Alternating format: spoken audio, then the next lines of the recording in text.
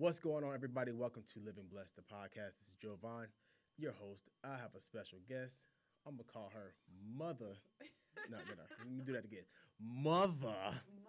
Shacarolyn, Auntie Shacarolyn, Sister Shacarolyn. Yes. Praise the Lord. Praise the Lord. Praise the Lord. I ain't seen you in forever, ever. It's been a minute. A long minute. It is so good to be in a room with someone with great energy, out here living blessed. Hey, you know it.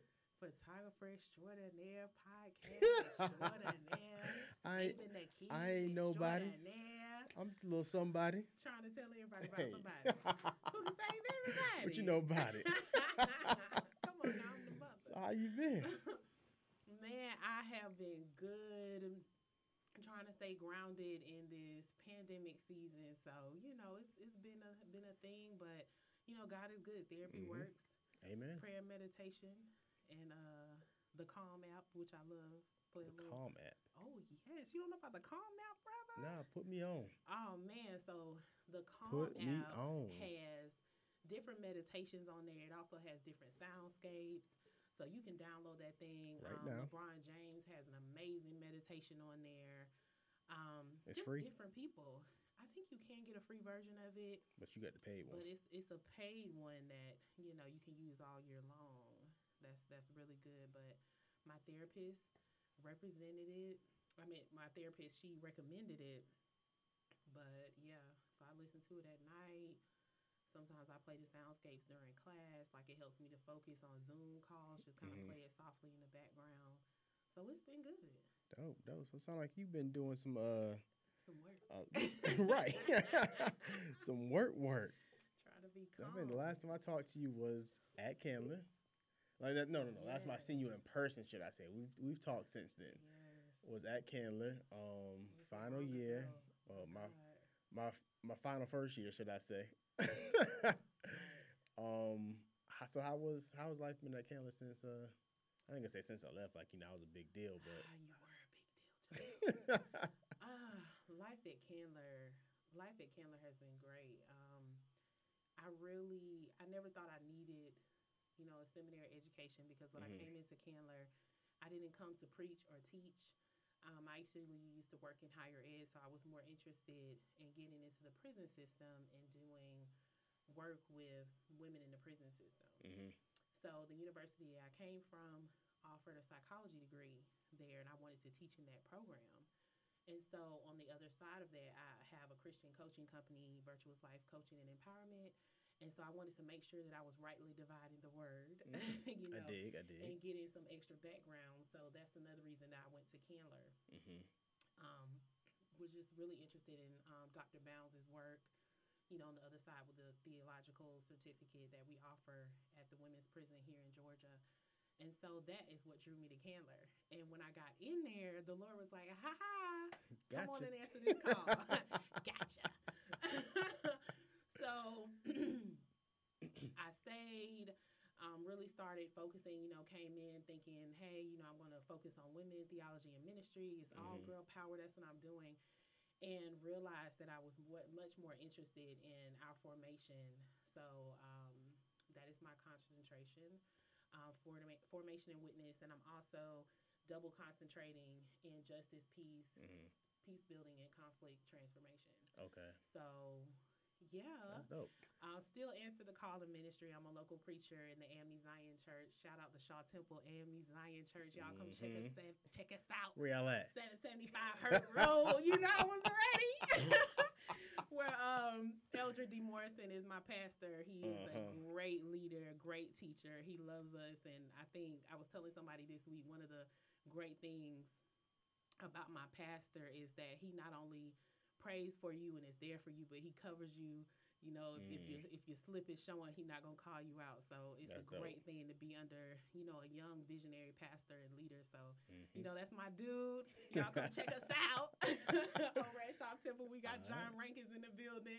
Y'all come check us out. Dope. So you mentioned formation. So let's talk about formation for the people who may not know what formation is. So they may be listening and saying, well, what is this whole formation thing?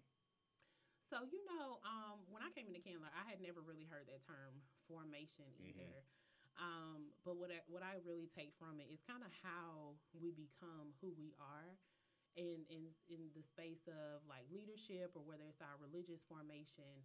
So many times throughout our lives, there are things that form us that kind of push us into a channel. And that was what was kind of really more interesting to me. Gotcha. I definitely have a molecular biology background, but my master's You is smart. in positive psychology. Stop the madness. I'm You just a smart. nerd. You smart.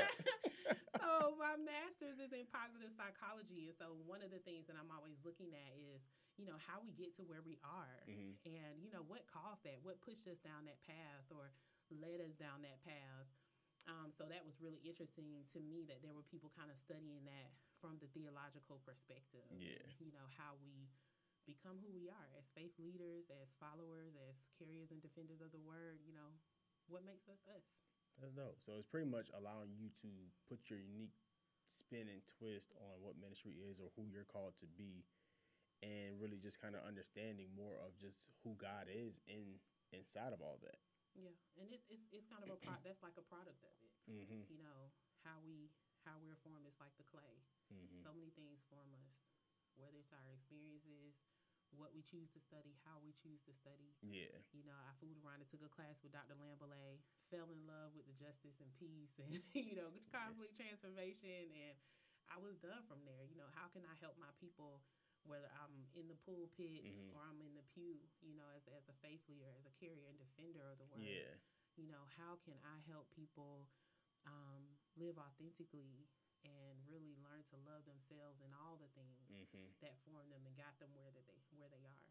That's dope. So you've gotten yourself to this point now, and clearly you heard a call from somewhere, somebody, something, the big G-O-D. And a lot of people are always curious to know as to what does it sound like to hear from God and to know that it's God talking to you. Because, of course, I hope I say it right. This guy, he said his thing. He said, I heard a voice. It sounded like God, but sometimes I think it's me. And I got to decipher between, something like that between is it me or is it God speaking or is it they speaking? So how do you know, for people out there who are really just trying to understand what does the sound or voice of God sound like and know how do I get on this path, even if it's not even ministry per se, but if it's just something that God has called us to either in the church, the marketplace, wherever it may be, how do you specifically know, like, all right, this is definitely God touching me? One of my favorite books, and I always give it out, I bought multiple copies, is Discerning the Voice of God by Priscilla Shirer. And in that book, she says, God knows how each of us hears him. I think sometimes we get caught up in how another person's call went. Right. Or what we think it should sound like. It might not just be the quote-unquote voice of God. It might be a person coming up to you confirming what God has kind of dropped into your spirit. And so I ran from the call for a long time. I think the first time I knew that God was calling me, I probably was like 19 years old. But, I was a Thundercat. Back then I was living my life. I was still trying to figure it out. Coming out some traumatic experiences and really just wanting to be wild enough to be free. So I think for me, over time, God just continued to pour into me. And I had a traumatic experience at a church, experienced some church hurt, didn't go back to church for like 2 years.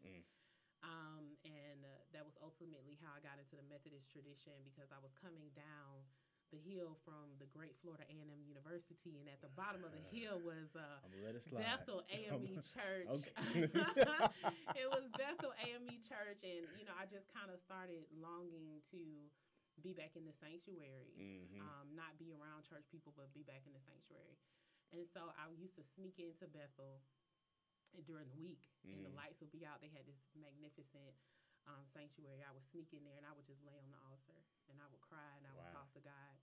And there was a woman there one day. Her name is Rhonda Davis, and she had just finished a fierce battle with breast cancer. It was like stage 4 at that time, and she had, won, been victorious. And so one day I was coming out, and there used to be a library that she sat in, and she saw me one day. She caught me, And she asked me to come and sit with her. And so I just was talking to her, like nothing. And I didn't know she was a school counselor, so she must have known I needed her, right? Yeah. And so she was just talking to me. I was telling her about my life, da da da da da. And she said, well, I'll be here if you want to come back. And what I didn't know at the time was that she just wanted to be helpful. She had just come out of that battle. She was like, I can help y'all out with stuff. She was just in there kind of doing some admin stuff. And so I would come back and I would lay on the altar, but she would be there to talk to me. Wow. And so one Sunday, after a couple weeks of talking to her, I ended up coming into the church on a Sunday. Mm-hmm. And that was how I got back into Methodism. And what I loved about Bethel is that they didn't care who I was or where I came from. I was a college student. They just loved on me. And before I knew it, I was the secretary of the young adult ministry. Then I was the VP of the young adult ministry. So that was a plus. Like, I feel like God just kind of led me into Bethel. Right. He knew who was sitting in Bethel and was going to catch me creeping in. Right. And so my life has been kind of a series of those types of scenarios. And so a couple months after that, I was at like a little storefront church at some revival I had seen, because you know how when we get back into church, we like all in, right? We in. So I was at this revival, and there was a woman, and she was prophesying. And I was just sitting back there like, okay, because everybody and their mama call themselves a prophet sometimes. So I was like, yeah, okay, whatever. Right. And so this woman said to me, she said, you're going to preach the gospel, and you're going to be a voice to the nations. And I was kind of looking at her because she had prophesied to all these people, and they was like hands raised, and I was just looking at her like, girl, falling out and everything. So she was like, you're going to be a voice to the nations, and but she said, don't get arrogant. Don't get arrogant. Don't get haughty. And so I'm like looking at her like, girl, don't get arrogant. I don't even believe you right now. But all these years later, I don't know about a voice to the nations. I mean, I don't want to be arrogant. Right. But, like I said, I am a local preacher in the AME Zion Church, and Shaw Temple was one of the most amazing things that ever happened to me. Word. So it was a plus. I didn't know until the second I sent my pastor my email about being ready. And I think that's what the title said, I'm ready, or something like that. And I didn't know until that moment that I was going to respond to the call. And so much stuff had happened over that time. I just didn't feel worthy. I had been sexually assaulted. It was a really brutal assault. And so I'm just like, okay, still living terrified where I was, kind of in hiding. I lived in a gated community after that, like way up in the hills, away from the city. And so, having that kind of stuff going on, thinking that, who, like, who I'm supposed to lead? This woman talking about I'm supposed to be a voice of the nations for who? Like I could barely figure that stuff out. Just had been through a lot of things, kind of was a walking statistic. Even being at FAMU, I was still a nerd, in the molecular biology department. But one of my first teachers that I had at FAMU, we were introducing ourselves. And he said, oh, well, let me talk to you after class. And I said, okay. And he said, well, where you from? And I told him I'm from a small town in Florida. I ain't gonna shout them out, but hey. They know we know what it is, Polk County, right? And so I'm from a small town in Florida, and I love it. But my professor, one of my first professors, freshman year in college, when I told him where I was from, he was like, oh, I'm surprised. And I said, well, why is that? And he said, because you're well-spoken. Wow. And so I immediately was like, what? I was kind of shocked, but, still offended. And he said, where you're from, people are known for cocaine and strawberries. Wow. Because we always had, like, migrant farmers. We do strawberries and all of that. And he said, if you don't get pregnant in your first semester, you'll be successful. Wow. And I was blown away by that. And, I knew what people said about where I was from, but where I'm from, people, that's from the outside, but where I'm from, people are hard workers. People love each other. People help their neighbors. That's why I love going home, because when you come home, you almost feel like a celebrity. You get to see those people. You get to ride by, what's going on? Right. Talk to people. And, when funerals, it's a time of mourning, but people actually bring food to the family, and people get together and have a good time. And so I just was floored by that. But those things kind of stick with you. As much as I hated it, I knew that some of what he was saying was true. Right. And it kind of pushed me to continue. But I'm like, again, like I'm a walking statistic at this point. Mm. My mom always worked really hard to kind of take care of me and my brother. Um, my dad was amazing, had his own battles and challenges. You know what I'm saying? Right, So, right. it just gets to this point where you're like, who I'm finna leave? Right, Who am exactly. I gonna tell anything? But Mm-hmm. at the end of the day, God made sure that He got my attention. Mm-hmm. He kept, whenever I would try to turn away from the path, He would kind of push me back in. And I realized that even in the moments of my life where some people that might know me would look and say, look at her, look how she living, look what she was doing. It's kind of like, look at me now, though. Right. And I think some of the challenges I face is what makes me relatable to people because, it don't matter what background you coming from. I got friends from all over, friends from all different backgrounds. Mm-hmm. My background is kind of sorted as well. And so when somebody walks into the temple, I'm just glad that they're there.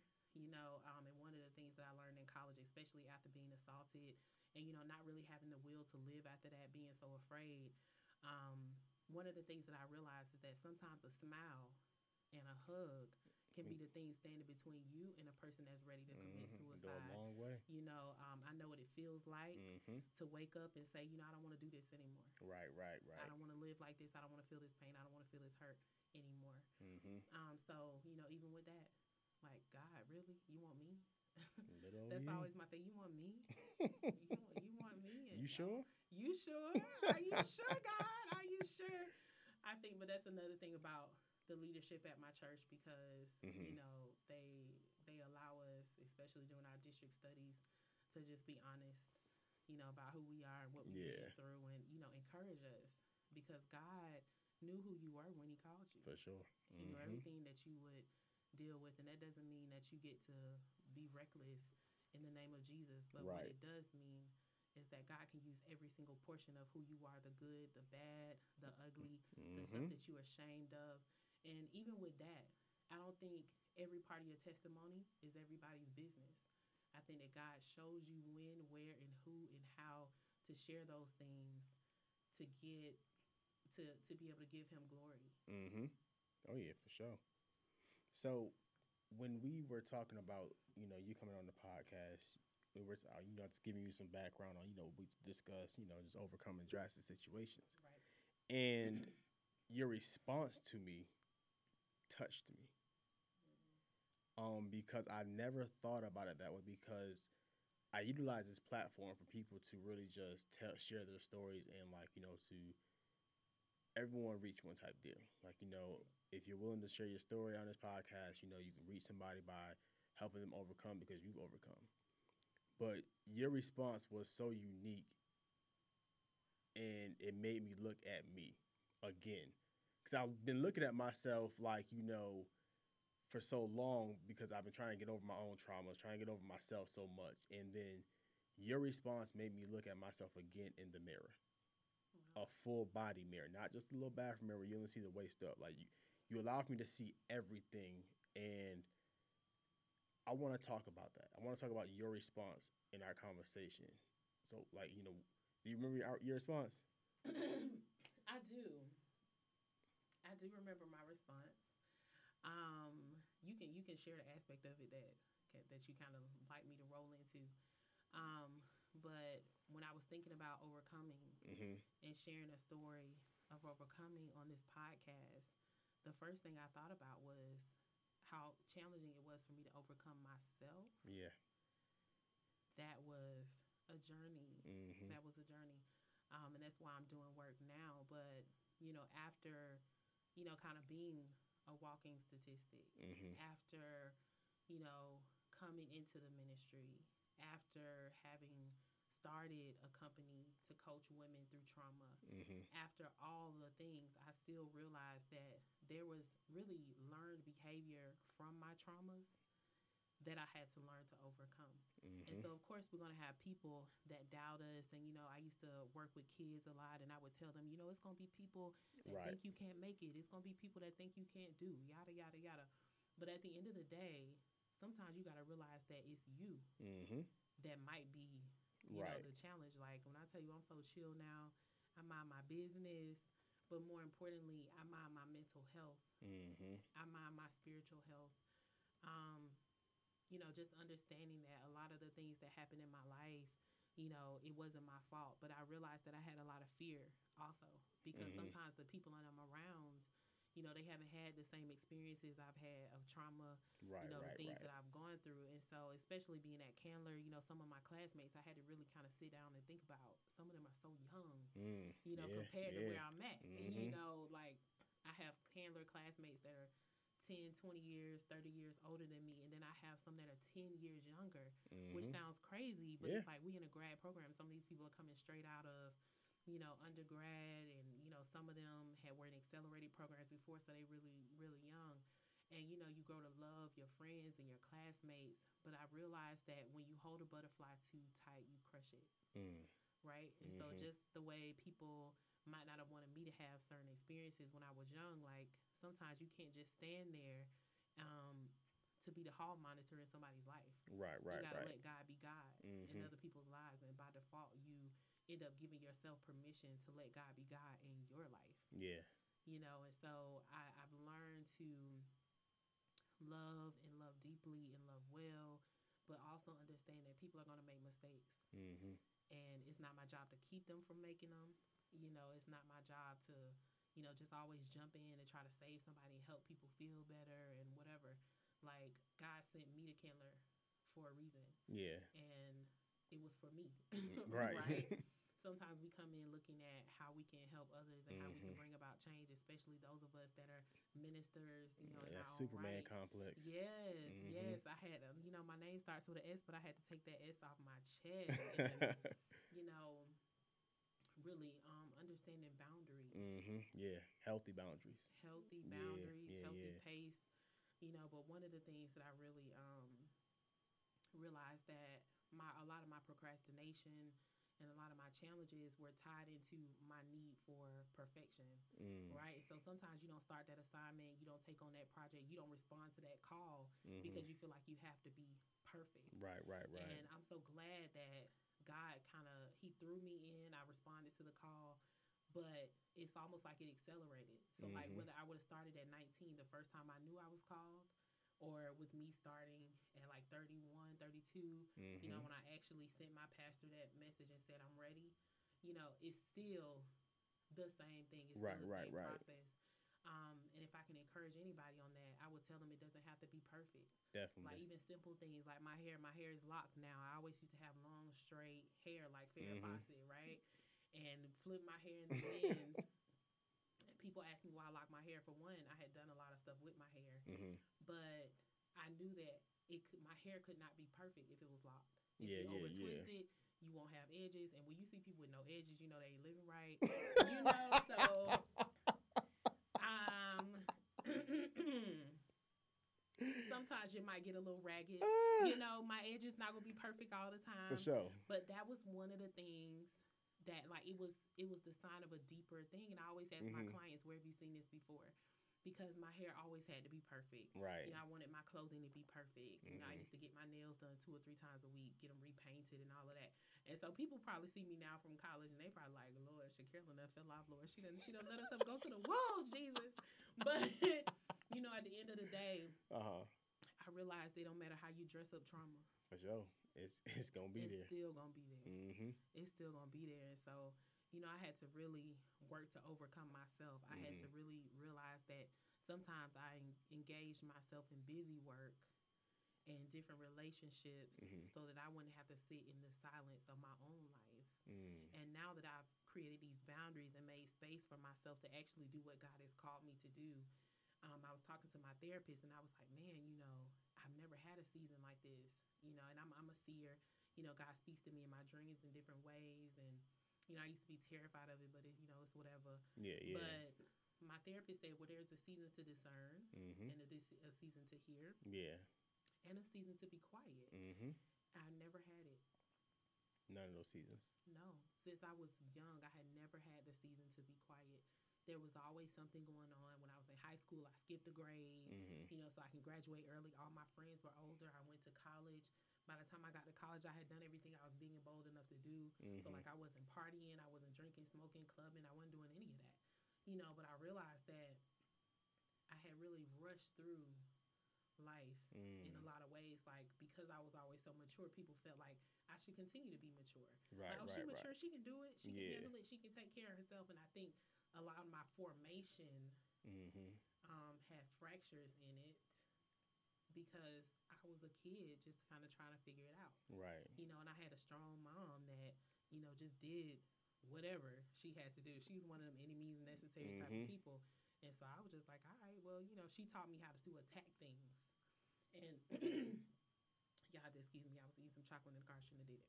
But she taught me how to attack things. And I remember one time she said to me clearly, you don't wait until something comes to you.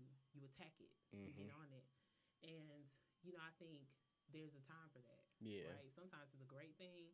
Sometimes it's not so great Right. of a thing because you could be attacking something that you're not ready for. Oh, Just yeah. because you see it in your purview, just because you Mm-hmm. know it, doesn't mean that now is the time to activate or even, be there. We do put a lot on, entrepreneurship and getting out there and getting it and, I'm building. Right, You right, hear right. people say I'm building all the Mhm. time. Have you built yourself to withstand what you're trying to build? Hey, leave me alone. I'm just saying. Leave me alone. I'm just saying. Sometimes we want to build empires Mm-hmm. and have not. If we were the pillar, we gonna crumble down because we haven't done the work to build ourselves. Mm-hmm. And it's not about getting more degrees. It's not about let me network, let me connect, blah blah blah. Because a lot of people, we got social media, we got all this stuff to make us look like we're really working out here, but a lot of people that I know that's really working and getting the coins, didn't announce anything. They didn't say anything. Right, like, right. you just one day they just pop up with trucks and all kinds of stuff. You like, Yeah, dang, yeah. okay, okay. Right, right. But Mm-hmm. there is a level of building personally that needs to occur. We always talk about in seminary, don't bleed on people. Mm. Sometimes we got all these Band-Aids and bandages. We just bleeding on folk. All over folk. We bleeding on ourselves. We bleeding on people, and we Mhm. upset when people say we're bleeding or when people call us out. Yeah. On what we doing. So I think it's really important that we take that time. Like this season of silence, like I've been so much more focused. I sleep better. I've lost weight. My blood pressure is good. Even my biochemistry is good. Had some blood work done for the first time in years, Wow. probably ever. Every single piece of my blood work was within normal range. That's dope. Juicing, drinking infused waters, cooking more at home, spending more time, stuff that I just never thought that I had time to do. All that busy stuff is for the birds. Oh, for sure. I hate you'll it. be dead. Mm-hmm. You'll be dead. You'll Dead have dope before your time. logos. Mm-hmm. You'll have YouTube. You'll have all kinds of stuff. Everybody doing podcasts and everything under the sun. You'll have all this intellectual property and will have done nothing. Mm. Look at Chadwick Boseman and how people mourned him. And, just the work, the sheer work that we had done. And people argue about whether he should or should not have been doing it. But he knew what was coming. Oh, yeah.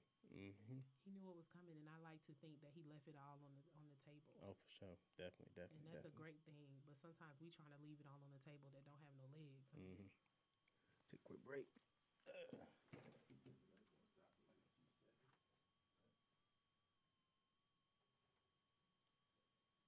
I'm never eating chocolate before you next again. It's not even a chocolate either, but I was like, give me something. Mm-hmm. All right, cool. We back. Go ahead again. Yeah, so that's my thinking. Give yourself time Yeah. to breathe. You don't have to do everything at one time. Mm-hmm. Being focused. A jack of all trades is a master of none. Yeah. Making sure that you're taking the time to develop things, taking the time to hear from God, and that you're making genuine connections. Right. Also, because I think the best relationships I have ever built were ones that were built just on the strength of good friendship and, whatever. And then we find out we got stuff in common that we can help each other with. We have similar interests. Mm-hmm. But my relationships that have lasted the longest were ones that were not, predicated on, oh, what can you do for me? Right. How can I help you? How can we help each other? Mm-hmm. Yeah, I feel you. So, as a life coach, you're helping people overcome, you're helping people just get through, or really just see the things that they know they can see, but their scales are on their eyes. Mm-hmm. What are some practices that you use with your clients that you could give to us today that we can start implementing now when it comes to, looking at ourselves in that mirror, and really like getting deep into beyond, not even getting deep into self, getting beyond the surface of who we think we are, what we know ourselves to be, and really becoming like getting over ourselves. Um, I think one of my favorite coaching techniques is mindfulness. Mm-hmm. And it's a lot wrapped up into that, but really taking the time to sit and think about a thing. One of the ways mindfulness helped me is that it taught me how to sit with an emotion and not necessarily try to change it. Yeah. Take inventory and perspective on where I am. If I feel sad, if I feel scared, it's okay to feel like that. Right. Not trying to tell yourself I'm good, I'm over it, because that's how you end up, with the wounds and they're oozing and bleeding. And, right. We think that we've gotten done with it. But definitely taking time to sit with emotions, taking time to shift perspective. That's been really important. Also, kind of cognitive and behavioral training. Like, if you can change your thoughts, you can change the way you respond to things. So I'm gonna be vulnerable here, but I've had some very interesting romantic relationships. Yeah. And most people will tell you, my father, my mother will probably tell you like, oh, she'll break up with somebody. We gonna wait and see. We gonna see what she gonna do. But one of the things that I realize is that because of my trauma and stuff that I've been through, I don't like feeling certain type of ways, right? And so you cannot choose your family. You can't choose your parents, your siblings, your cousins. Like, they are blood. They're going to be there. But you do choose who you decide to be romantically involved in. For sure. And so that's not to say that I done just throw somebody's son in the trash unwarranted, right? But in me being so busy, I had to fit what really needed to be purposeful development into the short periods of time that I had outside of the schedule that God did not tell me to develop. Okay? So that was the thing, right? So I didn't have time to be sitting around doing all this communicating. I'm like, you a grown man. You trying to be with me. You obviously know that I'm busy. I like, doing stuff. I don't like drama. I do not like dramatics. And it's funny because I say that. Yeah. Like, when I meet people, any woman that's halfway worth her salt, she going to meet men all the time. Right. Whatever, especially women that got long, flowing locks and beautiful eyelashes. Carriers in the fitness of the word. They're after us, ladies. They're out here. They want the women of God. But, you meet guys all the time. And, you kind of got to figure out who's worth their salt. Yeah. But yeah, so my parents might say, I'll just run off and leave somebody. But one of the things that I recognize, about myself is that I had to learn to be a better communicator. Just because I tell you who I am, it's a lot of girls, they be like, I don't do this, I don't do that. Right. Blah. No, I mean what I say. Right. But I understood that sometimes I did not give enough grace. Sometimes they didn't need it. They needed to be gone. Oh, for sure. But sometimes I've looked back on things like, I could have did that just a little bit. Right. You're right. Could have slowed that down just a tap. But again, it's one of those things where it's kind of like a test. It's a learning experience. Yeah. And so, just sitting with that and it's my responses to things. And so now I'm a lot more slow with my responses. I'm definitely more thoughtful, more careful with how I do a thing. Now, I still will get somebody gone and I mean that's anybody. That's not just romantic relationships. That's people that I'm in platonic relationships with, friendships, whatever, business relationships. Because I really do not like a lot of drama. I think the thing that has shifted now is that I'm more cognizant about having conversations and just letting you know, hey, I don't want to do this no more. Right. We can't be friends. This is why. communicating. But I've gotten to the point now where I'm not going to say things too many times, Mm-hmm.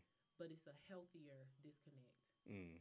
Sometimes you have necessary endings. That's a good book that I've been told people need to read. Mm-hmm. Because some endings are just necessary. Yeah, yeah. So, how do you get yourself to the point where you are effectively communicating with somebody? Because you mentioned, like, you would customize the heartbeat, you would tell them who you are, and you would expect that person to know who you are because you said it once. But throughout that, the journey of that relationship, things come up, things happen, and sometimes we aren't always the people that we say that we are because life just happens. Mm-hmm. So, what are some like key communication tips that you can say like throughout that journey that you should continue to maybe just tell someone, or how do you keep the communication flowing to ensure that you're being an effective communicator? Because some people say, "Oh, because I talk, I'm a direct person that I'm an effective communicator."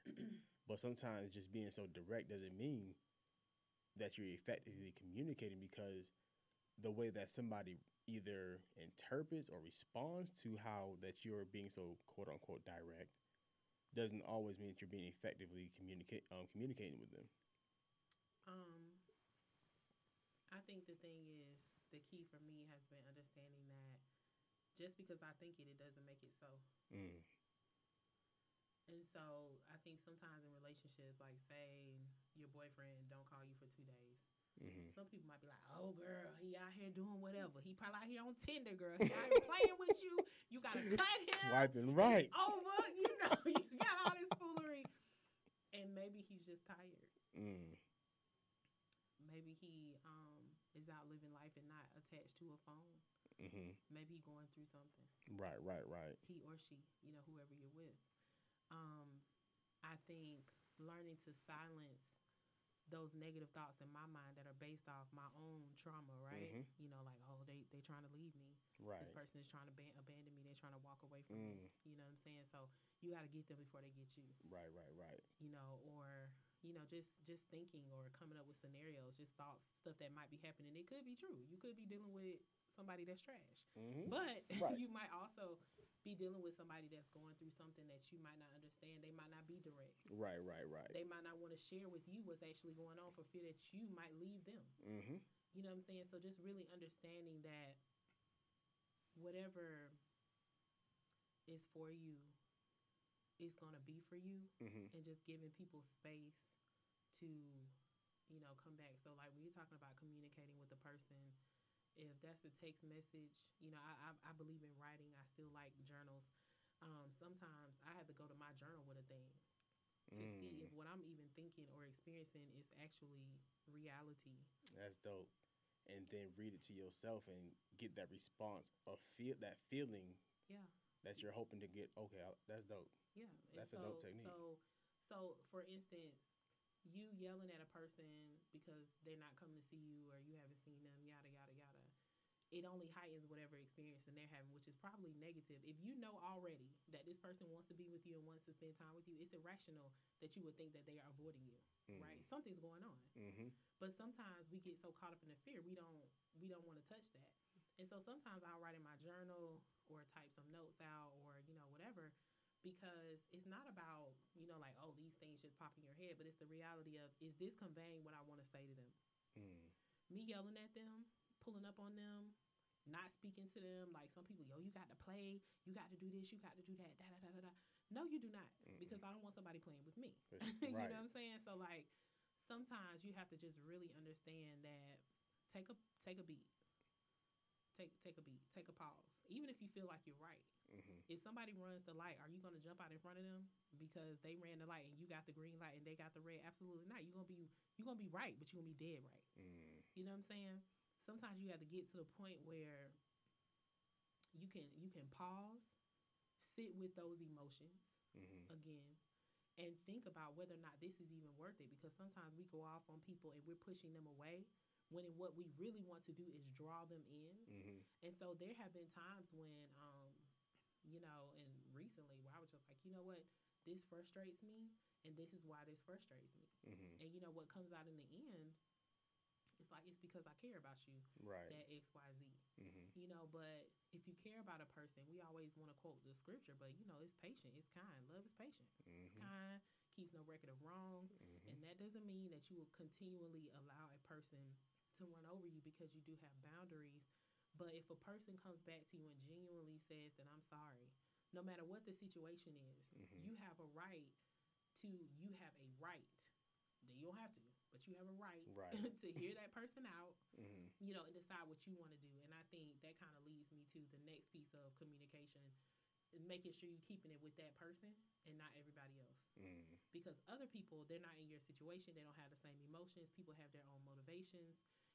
There might be friends that mean well, Mm-hmm. but they say the wrong thing. Right. And if you're out here, in a business relationship with that person, these outside people are not making money with you and that person.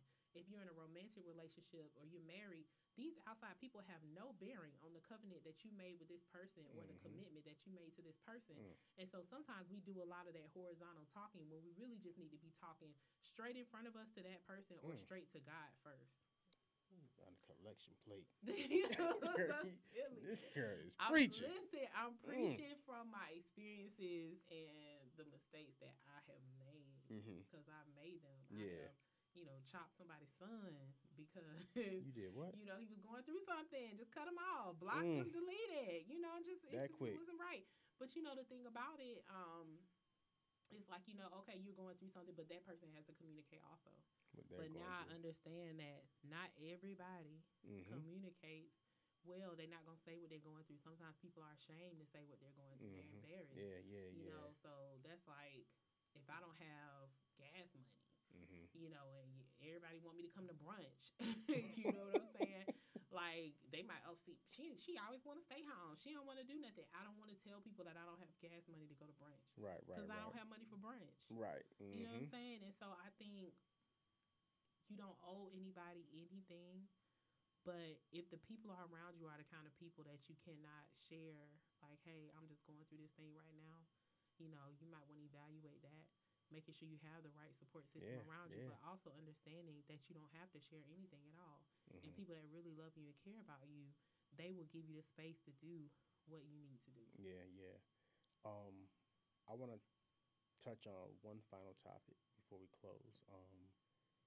And it's sitting with your emotions, because that can be very brutal for somebody who doesn't like being alone, someone who doesn't like being alone with themselves, or someone who doesn't want to deal with their own problems.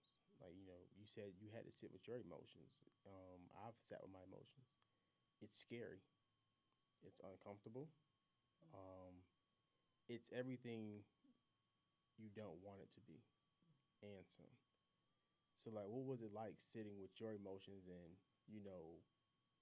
going from 19-year-old Shaquarelin to today's Shaquarelin? I'm going to be brutally honest here.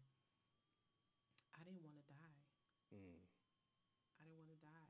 Like, I understood that a lot of my health challenges were stress-related. And more so, there have been times when if I would not have been a believer, I probably would have ended it all. Yeah. And so when I think about, my nieces, my nephews, godchildren, my family, my friends, my little bonus buddy, I have to throw everybody in my business, right? When I think about the people that love me, that I love, I don't want them to wake up without me because I don't want to do the work. And I also have to always remember what God called me to first. And that is to help women live virtuous lives, to help them live authentically and learn to love themselves. I cannot sit across from a woman and be hypocritical while I'm not wanting to do the work that I'm telling her she needs to do. Yeah. And so I felt like it was almost a form of worship, because if God really wanted me to be a warrior for him, I want to make sure that I'm practicing. You wouldn't put any soldier out that's never been through basic training. Right. That doesn't keep their body fit, because at the end of the day, lives are in danger and at stake when that person is, a part of, the group. didn't want to be that weak link, not only for others but for myself. You know, because I like being home.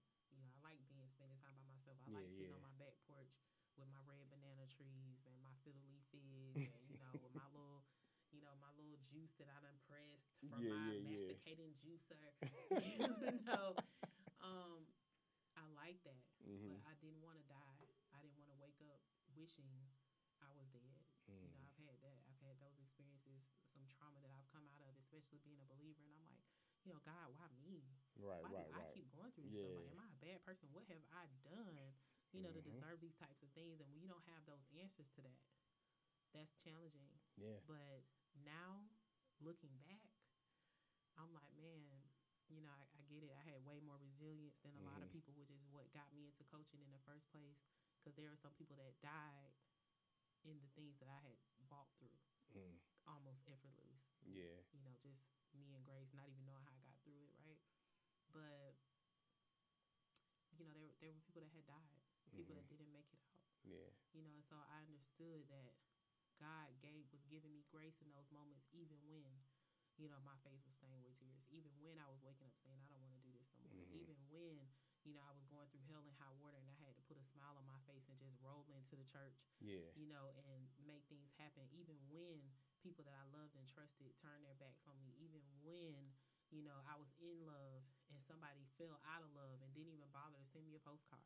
Dang. You know, even when the chips were down. Yeah. You know, I had to understand that God had graced me to survive it. And now looking back on it, it's like every single piece of that is in my ministry now. And not because I forced it, it just effortlessly falls in. And I think that's a message also with sitting with your emotions, is understanding that it's kind of like a stew, like a gumbo. You know, you putting stuff in, but you know it's got to sit for a minute.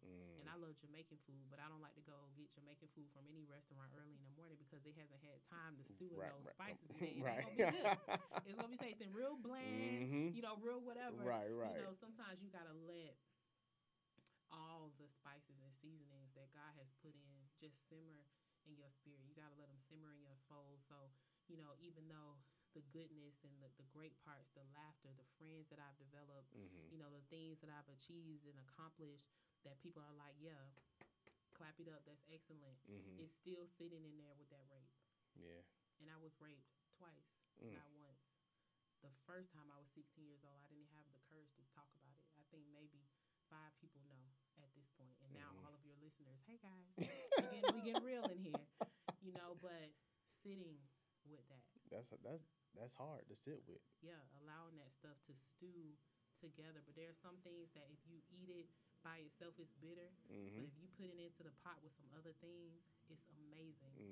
And so I'm grateful to God, and I never thought I would say it, but I'm grateful for every single solitary thing that I experienced, whether I brought it on myself, whether it's my disobedience, or whether it was just something that God needed to put into me for the right space and the right time. I am grateful for every single piece of it because I'm gumbo, baby. And I'm good. And, you know, I know that one day my greatest ministry will be my marriage and my family. Like, that's one thing that I heard God say clearly. And I couldn't have been that without vulnerability, right? I don't feel like I would have been a great mother without understanding that sometimes my kid can be smiling at me, right, really going through some things. You know, I don't think that I would have been a great wife, you know, being selfish or, you know, just chopping off and not forgiving. Right. And, Yeah. you know, Yeah, whatever. Yeah. Get up out of here. You probably was with Keisha. You know, that's my favorite. Keisha, I know you was with Keisha, right? You know, but just understanding that you don't believe nothing that you hear and only half of what you see. Sometimes you can see things in a relationship that you think is a thing that is really not. Yeah. You know, I don't think I would have had the compassion. In order for me to give compassion to someone else, I have to give it to myself. You know, so you might not want to sit with those emotions, just like you might not want to wait on that gumbo to get done. Yeah. But if you eat it too soon, it's not gonna taste right. It ain't gonna be right. You can't serve it. Everybody gonna know it ain't right. Right. And the thing is, a lot of us are serving ourselves to people entirely too soon.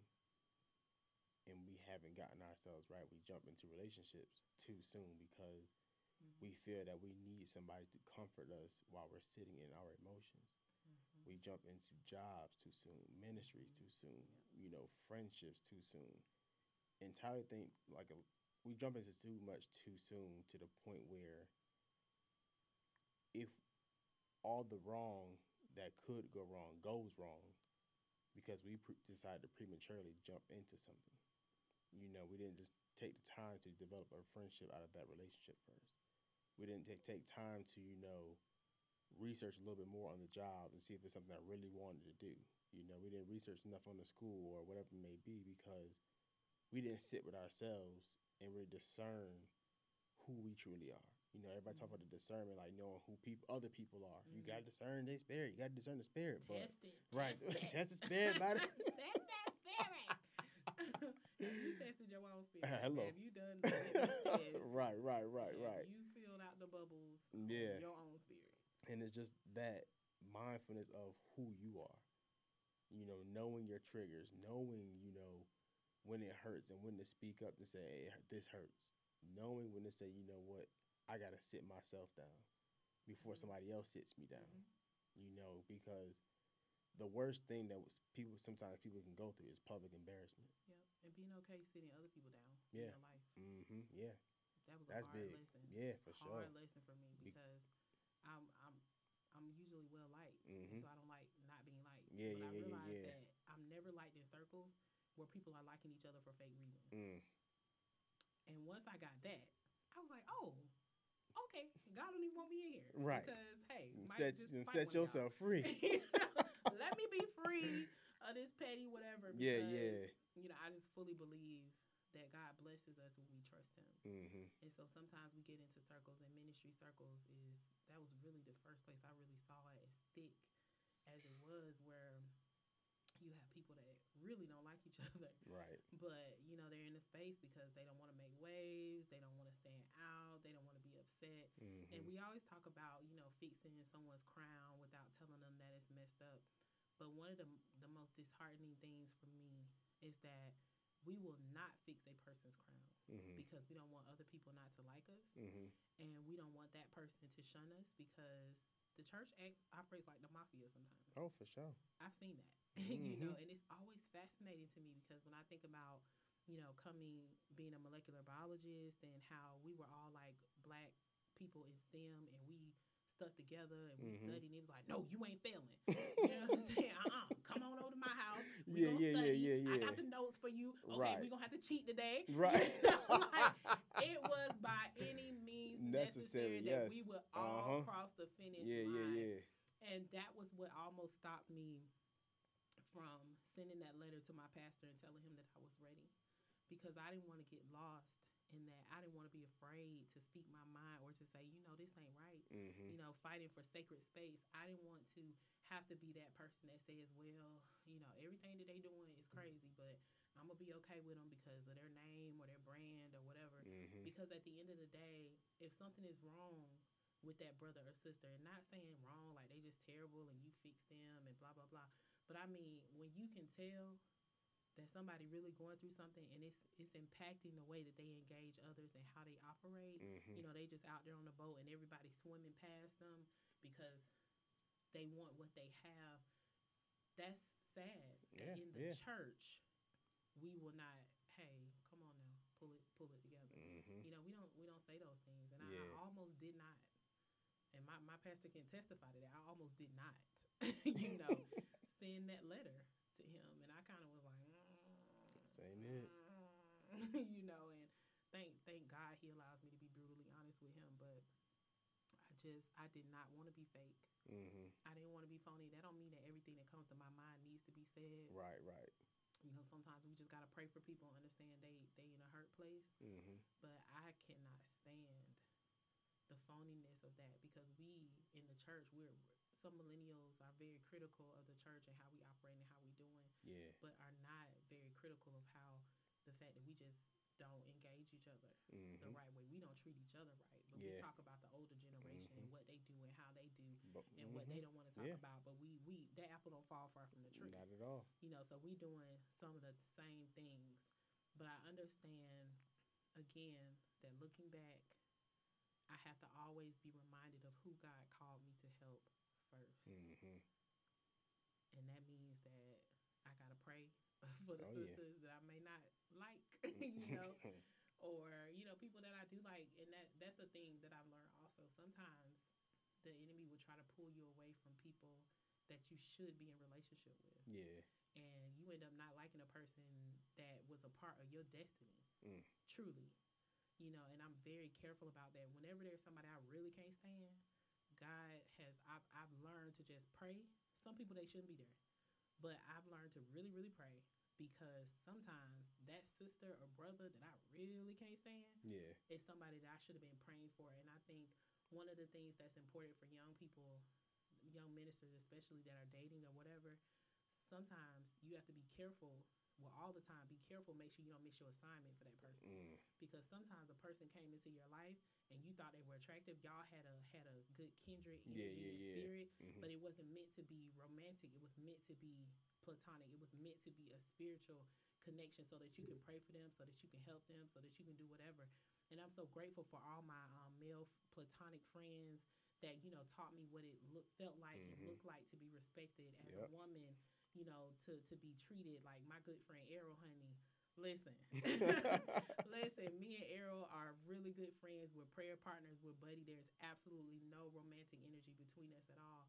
But there dare not be a time when I Mhm. have a need and he don't say, "Hey, sis, I got you." Yeah, yeah, You yeah. know, especially leaving corporate and coming into Candler. Hey, what you need? Mhm. You know what I'm saying? And that I was grateful for that. Yeah. And you know, just being able to have conversations and feel things through him. Mhm. And you know, all my other friends, my brothers, my sisters that have rallied and stood with me, you know, just understanding that everybody that you don't like is not somebody that you need to just try to kill and cut off. Right, And right. definitely being careful not to not like people because of what other people have said about them. Mhm.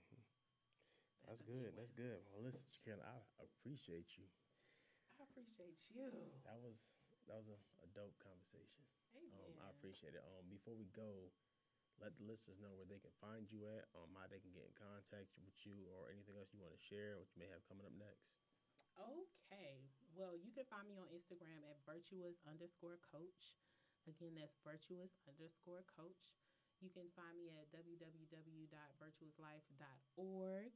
Also, my next project that I have coming up is a Bible study for women called The Well. So it's really based off of the sister in the Bible, the woman at the well. And I just was looking at that story, you know, when I was thinking about doing this Bible study and realizing Mhm. that how, you know, at one point she was avoiding people in the daylight. And then at another point she was yelling and telling people to come see a man. Like, no matter where we are as women, we are all either having a well experience, about to have a well experience, Mhm. coming out of a well experience, going into a well experience.